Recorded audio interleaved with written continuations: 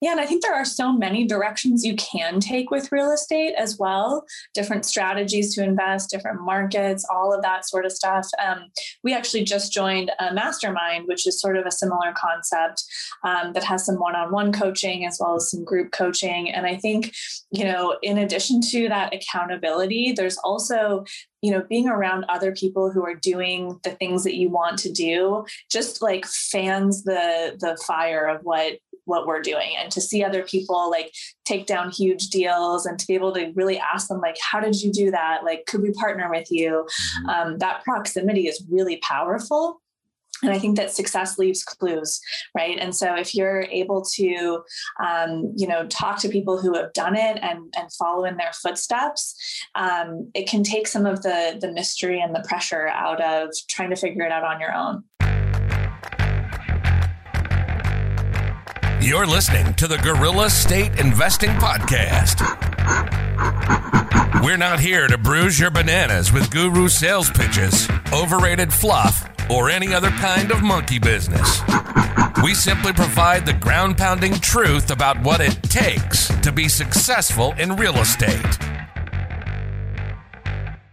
Husband and wife combo in the same house? Almost. Yeah. Almost married, not married. Not married yet? Okay. Yeah. Sorry if that was a touchy subject already. No, it's fine. It's totally fine. So how's the day going? What do you guys got going on? Just another work day. Yeah. Just living that W-2 life, trying to get out from under it. But what's the W-2 life for you, Amanda? So I am a consultant at a Big Four accounting firm. Okay. And Javier? I work at Amazon. At Amazon? Distribution center or like from home? Corporate.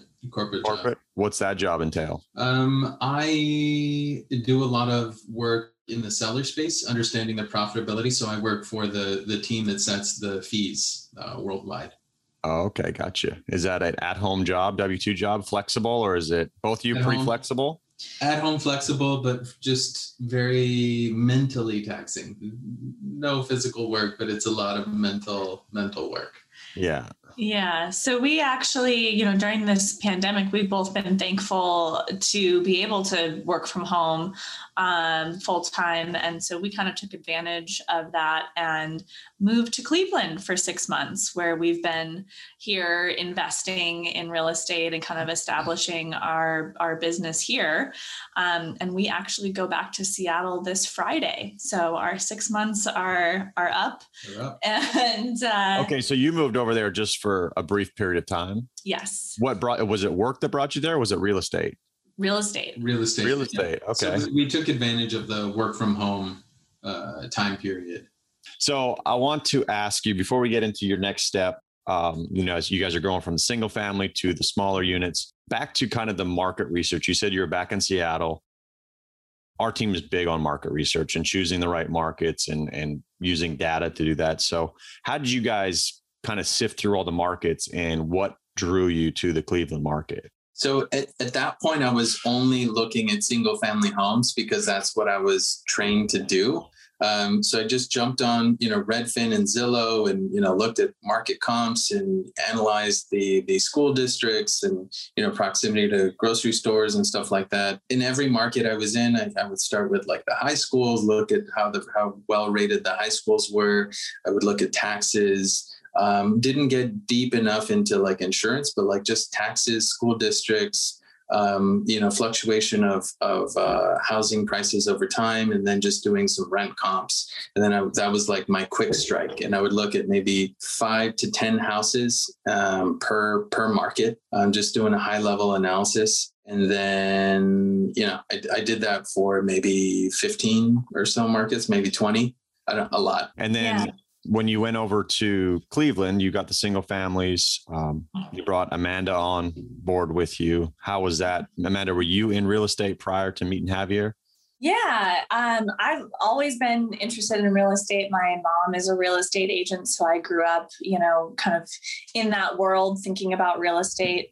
And before we met, I had actually purchased a single family home in Montana as a rental where I grew up, and my parents live there and they own some property there as well. So talking about market research, for me, when I made that first investment, it was more just the comfort of that market, knowing that my parents were there.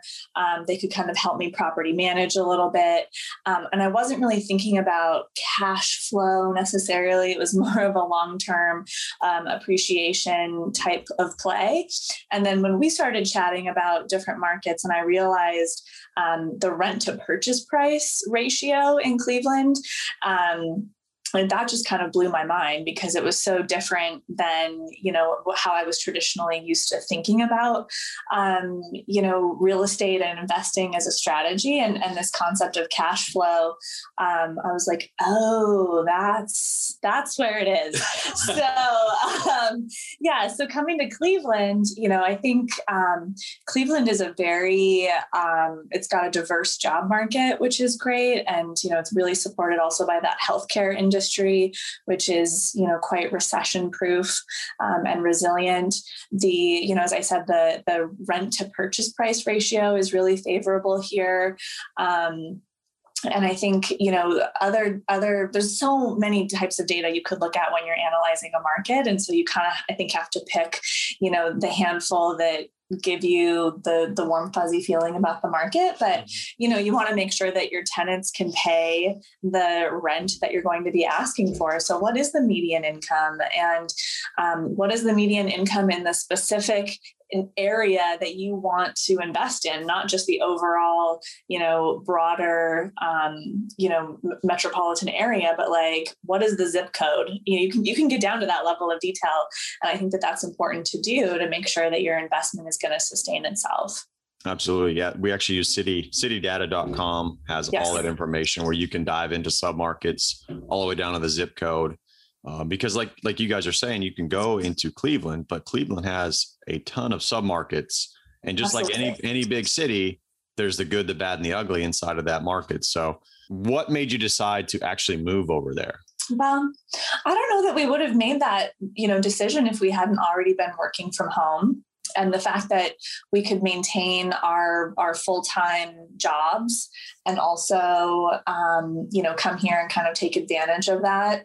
I think, the circumstances were just right for that. And I think we felt like we need to be there in person in order to establish our network, in order to see these properties that we want to invest in, and, to be able to look at them right away as soon as they're, available to see, and just to make decisions quicker. I think you were successful initially, doing it remotely, but being here in person and being able to meet people face to face, and as much as COVID allowed us to do that, we felt like that was the key to accelerating what we wanted to do. And learning. We're paying for the learning, meeting the tenants, seeing the places firsthand, doing some of the work ourselves. We wanted to learn everything, and then we can decide where we wanted to focus our time. Obviously, a lot of people learn when they do that. Spending time dealing with tenants and toilets is not a great use of our time. There's a lot of better qualified people and lower cost people who are willing to do that. So are you using property managers now when you leave? Obviously, you have somebody in place. Yes. Did you have them in place before you came over, or was it more of, I'm going to come here and I'm going to find the best ones before I leave? Exactly. How many did you interview, and how'd you figure out who was the right one? I spoke to maybe probably 15 to 20. And different ones. We didn't go from the same list. Yeah. But initially when we came here, our thought maybe naively was, we'll just manage the properties ourselves. Mm-hmm. We'll fix all the things that are broken. We'll learn how to hang cabinets and fix toilets and, do all of those things. And we did. We did. And then we kind of looked at each other and we're like, we're in way too deep here. Well, it was when we asked the contract. So we did have contractors helping us out. And, I asked the question like, hey, how much do you charge for this? How much you charge for that? And we were blown away how cheap it is. Mm-hmm. And they were doing great work. And we said, we're wasting our time doing this stuff. Yeah. And in fact, we were we patched up a ceiling. And I just think about, I spent a whole day doing that. Whole day. And this contractor was like, I would have charged you $50 to fix that. Yeah. And that's what, we learned that the hard way too. Cause when I first had my first properties, I did everything. Cause I was like, there's no way I'm paying this 10% management fee. I'm going to keep that money in pocket. I'm going to do everything myself. But you got to realize that, like you said, you spent a whole day patching up a roof. Well, that whole day could have been networking with other people to find other properties and research markets and go after that next deal and let the experts handle what they're good at. The contractors are good at patching up roofs and the property managers are good at managing properties. You just got to find the right one and give them the freedom to do their job. But the challenge is finding the right one. And that's why I was asking about the property manager, because you guys are about to leave Cleveland and leave all these properties in the hands of this one person. What do you have in place to kind of keep your thumb on him or her, the property manager, to make sure that they're being operated the way you want to be operated? Yeah. So, I mean, I think we interviewed as many property management companies and individuals as we could and kind of landed on the one that we felt the most comfortable with. I don't think, anyone's going to manage your property the way that you would manage your property. You have that personal vested interest in it, obviously. But I think that having a bit of time where we're still here and able to drive by the properties and kind of keep them accountable has been a good transition, and we're able to kind of see the work that they've done. And I don't know that we ever want to be completely hands off in that process. I do think that there is a little bit of managing your property manager and just checking in, and you want to have a good relationship with them so that you've got, clear and open communication and all of that.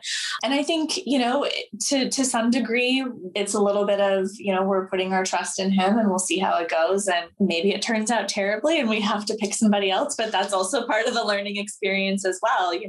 And I know you had a property manager for a little while before we moved here, and there were lessons learned as well in terms of, the quality and communication and things like that. So it's a learning process. I think we feel as comfortable as we possibly can. And we'll just, we're not, we will come back to Cleveland periodically. We're not totally like leaving. So, we'll have ways to keep track and, manage that process. We've talked to other investors. So there's no surefire way that, even though we spoke to, when we talk and try to vet other property managers, we go through different scenarios. Like, what would you do in this scenario? What would you do in that scenario? What if somebody, what if you put somebody in a unit and they stop paying rent? We have to evict them. Are you still going to charge the fee? And then you go through the list of fees and, who their contractors are and how many properties they manage. And, after you go through all those things, they may have given you or told you the things that you wanted to hear. But when it comes down to, doing those things, doing them well and doing them consistently, I would love to say that, that our current property manager is an all-star, but there's still things, that could be improved. And that's conversations we're going to have with him going forward. Well, and my advice to you guys and any other listeners out there that are starting out on this with property managers is that if it's not working, cut the cord quickly. It took me 3 years to finally get rid of my property manager on 2 of my properties that they should have been performing, but I was so, you get so nervous about the work it takes to fire a property manager, then go through the whole process again and find a new one and make sure they're the right person. You're going to lose, 3 months of income off of that, making that transition. But you got to have a bigger picture to say, if I get the right one in there, I'm not going to have to deal with this property manager any longer and keep losing on this property. Take my hit for a few months and get the right person in there. So I hope you guys found the right person. It sounds like you did your due diligence. Interviewing 15 property managers is just, that's awesome. And the fact that you were over there and you moved from Seattle to Cleveland to get your hands on these properties and keep your eyes on them and your thumb on them. I think they're going to perform, but like you said, you never know. Yeah. So getting out of single family, like you guys said, you guys want to get into larger multifamily properties. What sparked your interest to multifamily? We have 9 units here and we were driving through different units, different tenants needed, like a faucet was leaking in one place, then there's somebody else needed a door hung, and we were driving all around town and we were saying to ourselves, like, that's, we'd read it in books and we heard other podcasts talking about it, but it's just like, what if we didn't have to drive all over town? What if all of our units were in one place? Wow, that would be great. Like, that was just such a simple realization, but we had to learn that lesson the hard way. Where are you at in that process, finding the big one? We've submitted some LOIs. We've walked a few buildings.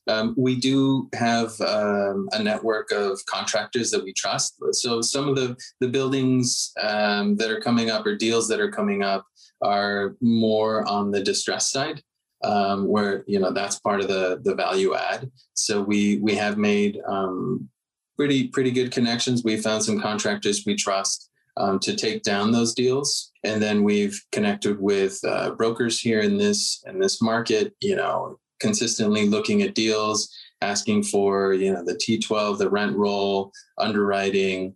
And then we've also developed a network of potential JV partners for those larger deals. So we understand that we don't have, depending on the deal size, we don't have all the cash that would be necessary. So we do have partners, and then we're filling out all the partners with the financing partners. So we're one thing we still have to do is just maybe build stronger connections with some traditional banks and hard money lenders. Yeah. So what's your criteria for the multifamily? Are you looking for a certain unit size? Class A, B, C, you looking for the value add? What's the criteria that you guys have in place? Yeah, I think, we're looking for, I would say 20 units and up. Class C, value add opportunity. We are not afraid of a little bit of rehab, but, we don't want to go into something that's, we actually did evaluate a deal here in Cleveland where a couple of the units had been burned down.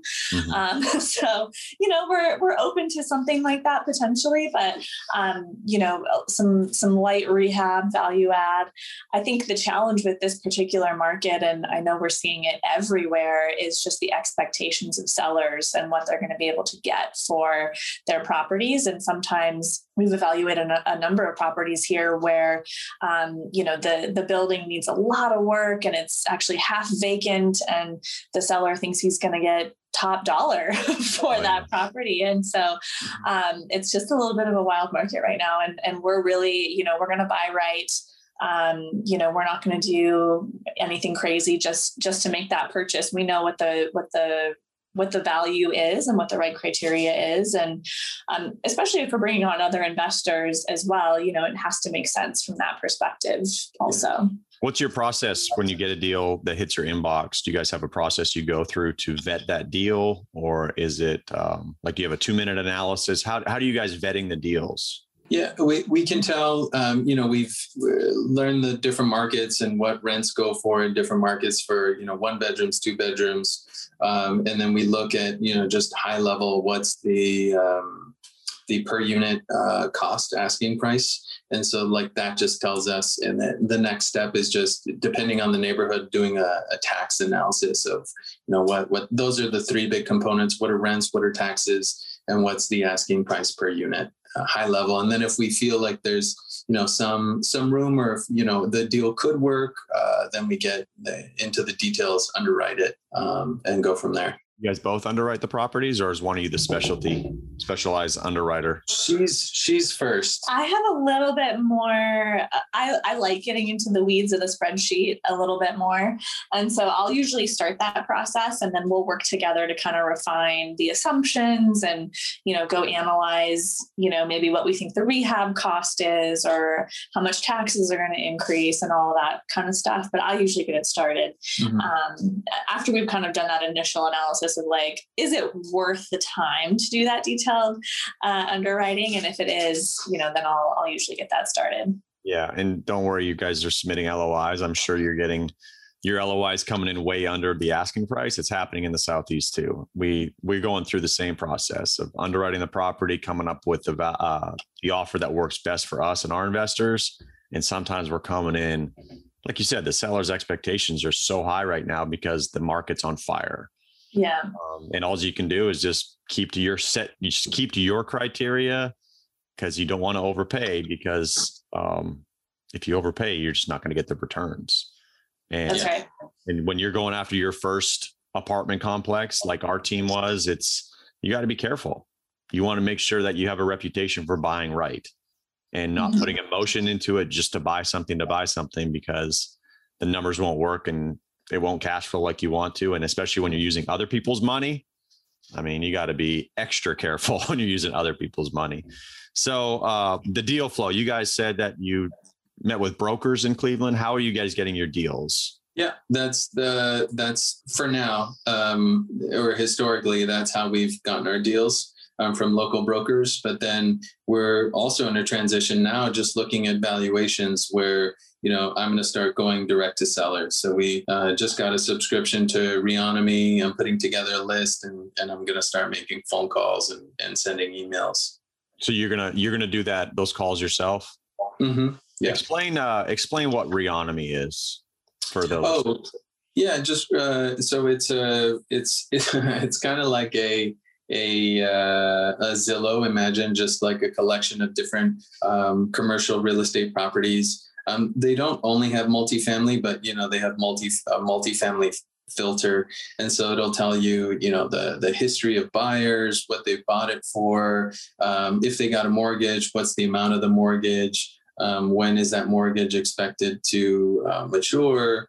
And so then you can, based on different filters, you can select which sellers might be interested in selling, who have maybe sold properties recently and have more to sell, or maybe they bought at a time when, values were much lower. Maybe they bought in like 2008, 2009, 2011.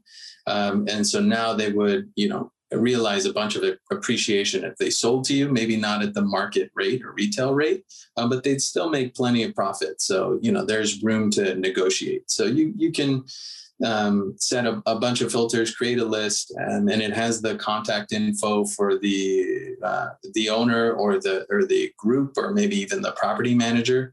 And so you can start making some phone calls. They may not, from what I've heard, always be the correct contact info, but you just start churning through the list, and yeah, that's what it is. And have you started making those calls yet, or you just got the subscription? Not yet. So I'm starting we just got the subscription, looked at some properties, playing with the filters, and making a list. The next step I'm going to do before I make a call is just like set up a script of, the main things that I want to ask, some follow-up questions, maybe some rebuttals, and then do a quick analysis on, what a reasonable offer would be for those properties. Okay. Gotcha. All right. I'm dialing it back because I wrote something down when you first kind of were introducing what you guys got going on. You said you had a mentor. Mm-hmm. You don't have to name who it was, but you can if you want. Just tell me about what sparked you to get a mentor. How'd you find him or her? Just give us a story on the mentorship side.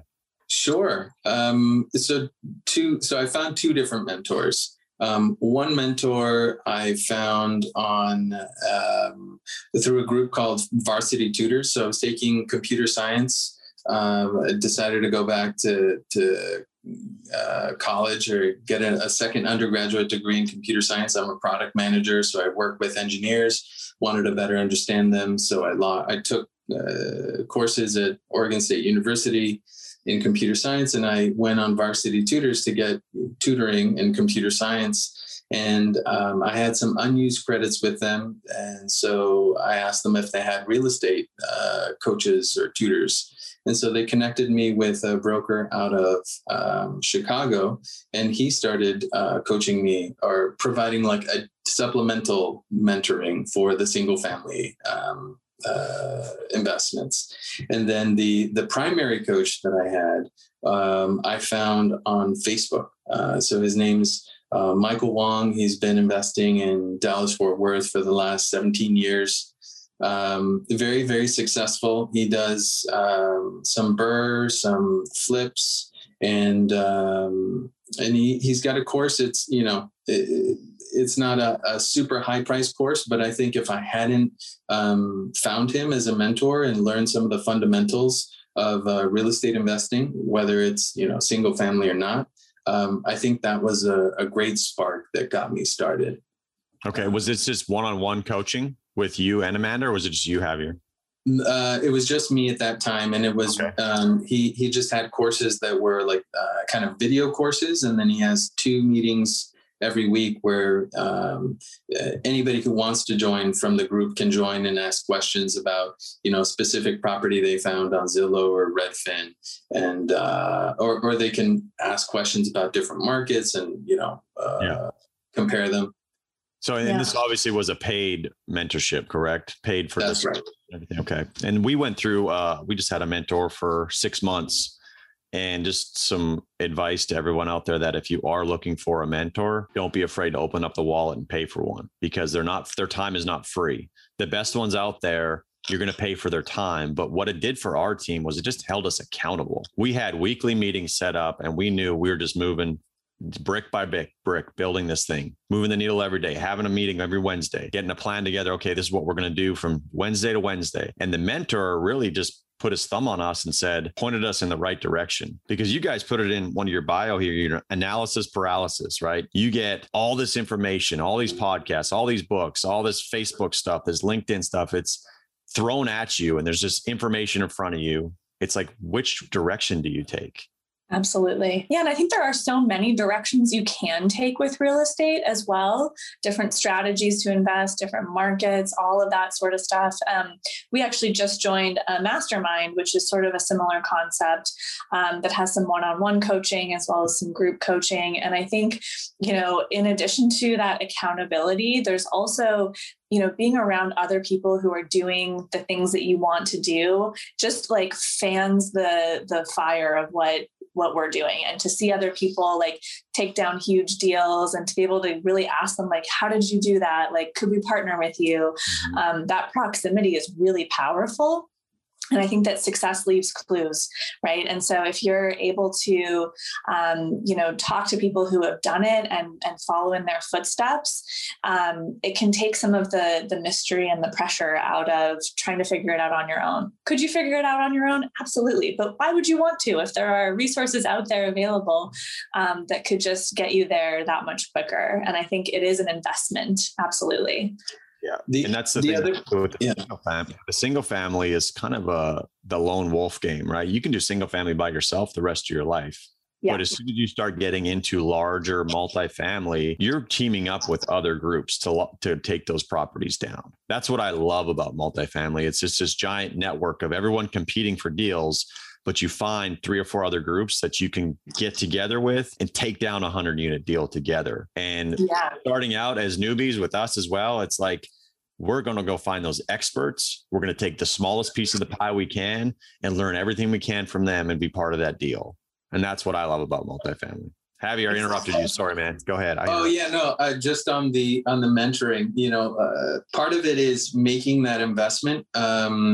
Makes you deliver on your promise to yourself. So, you were talking about, can you learn it by yourself? Like you can go to the library and learn, everything you would in a 4-year degree, but like, would you, if it's free, or would you be more proactive about getting all the value you spent on that 4-year degree, knowing all the tuition that you paid? So you kind of demand that from your mentor and your coach, like, hey, I'm going to buy a house and you're going to, show me one way or another because I paid you this tuition. That's it. Yeah. Just like buying a gym membership, right? You can have the treadmill at home that you bought that collects dust, or if you're paying $50 a month, you're like, I better go and do something to get the subscription, right? To get the money out of it. So, So what's next? You guys are going back to Seattle. What's the plan when you get back there? We were just talking about that. So we have met, some people here who are boots on the ground. I'm going to start making these calls to potential prospects. And so if they want, or if they're interested in having us, view the property, we need people here, but that we trust, who are going to take time out of their schedule, visit the property, take notes, and participate all the way through, deal execution. And even beyond that, if it needs construction or, leasing, they're really going to be our partners here on the ground. So we have a few people here who we think would fit the bill, but that's, Yeah. So we own 9 units here in Cleveland now, and our goal is to own 50 by the end of this year. So we've got, it's maybe an ambitious goal, but I think we can do it. I think that's doable. So totally. 50 doors. 50 doors. Yes. doors. Hey, that could be one property, right? Exactly. Yeah. No, I love it. What I like about what you guys are doing is you're narrowly focused on one market. And when people start out, sometimes, like, again, this analysis paralysis, you get all these markets around the United States and you start going, oh, I like that one. I like that one. I like that one. It's impossible to build the network in each one of those cities. So focus, like you guys did, focus on the one market, do your research, make sure, get over there, see the market, create relationships. And then when you leave, leverage all the relationships you made and keep focusing on that market. So I love that strategy for you guys, because you guys have built the 9 units there. You've got deal flow coming in, you've got contractors, you've got property managers, you've got boots on the ground. That's so important when you're investing outside of your market. I live in Shreveport, Louisiana. I'm not going to invest in Shreveport, Louisiana. I own 2 properties here already. No more money going into the city for me. It's just not the right market. So we focus on a couple markets in the I-10 corridor in Florida, and that's where we're building relationships. Anything outside of that is going to be deals that come from other GP groups. Like, for example, in Lubbock, Texas, we got included on a 119 unit deal in Lubbock. We didn't know anything about Lubbock. We weren't researching that market, but they came to us and said, hey, we need you to raise some capital. What we did is we did our research. We said, okay, tell me about Lubbock. Let me go do the data. It's thecitydata.com, the neighborhood scout. Then we vetted the deal. We vetted the GP group, and we got in on that deal. But that wasn't our focus. That was just us networking, like you said, through Facebook and LinkedIn, telling people what we're doing, telling what we're up to. And that buying group kind of just reached out to us and said, hey, would you like to look at this deal with us? But back to my point is, if you're going to buy properties yourself, focus on 1, maybe 2 markets starting out until you maybe grow. Maybe you have 1,000 units under your belt and you can start looking at other markets. But yeah, and I think that's great advice. And I think that really speaks to, you were saying earlier, the power of multifamily being a team sport, right? Like, we're experts in this market. We're going to focus on building deal flow here. When we find something, we'll pull other team members in, and vice versa. We've got other team members and people we know who are experts in their markets. And if they find something great, we're open to partnering on those deals as well. But we have to trust that they know what that market is all about, and then if they can educate us on what's going on there and convince us that it's a great deal. Yeah, that's awesome. Do you guys have so how do people find you? Do you guys have a website, social media? How are you guys getting yourself out there? So what I do is I just share my phone number and ask for people to reach out, give me a call, send me a text. So my phone number is 773-495-1747. Yeah, we're working on getting a website and all of those components built out, but we'd love for people to network with us directly, and we'll go through your phone number. Okay. All right. And then you guys are on social media. What's the best platform? What's the main platform you guys are using to network on social media? Facebook. Yeah. Okay. Awesome. You guys are part of any Facebook groups at all, or how are you? Tons. Oh, yes.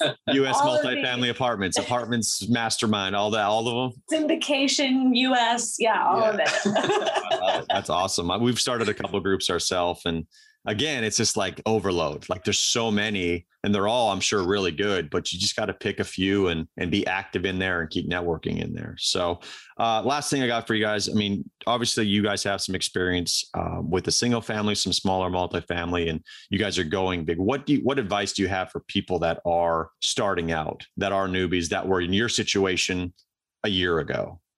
So I would offer a couple of things. I think one, right now the real estate market is a little bit crazy, just with interest rates and supply and demand and all of that. It doesn't mean it's a bad time to invest, but I do think it's important to understand what is your deal criteria and to stick to that.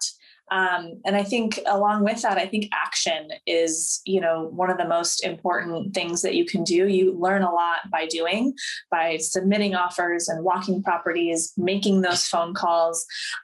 You can educate yourself only to a certain extent, right? And then it comes time to put that into action, and you're just going to learn so much more by doing. But I just want to, make sure that people have the cautious maybe mindset of understanding that the way the market dynamics are right now, like, don't go buy something just to buy something. Make sure that it really does meet, what your investing goals are. Awesome. I think my advice may be different. So I have two pieces of advice. I do think you should, if you're starting out and you haven't purchased anything, I would say just start making calls. So if you want to get in the commercial real estate game, just jump on LoopNet, find some properties, and just hit the contact button, call the broker, and introduce yourself, tell them why you're interested in the market and what you're looking for. I think if you did that, 10 times every week, I think that's a good start. And then separately, I would say if you're not ready to take something down by yourself, I would say just be an LP. Find a group of investors that you trust, look up their track record, and make an investment and get paid to learn that way. Yeah. I love it. All right. Javier, what's that phone number one more time? Area code 773-495-1747. All right. There you guys have it. Amanda and Javier, thanks for being on. Thank you so much for having us, Brandon. Thank you. Appreciate it. Thanks for listening to the Gorilla State Investing Podcast, where we give you the ground-pounding truth about what it takes to be successful in real estate. Learn more at realfocus.org/Gorilla State Pod.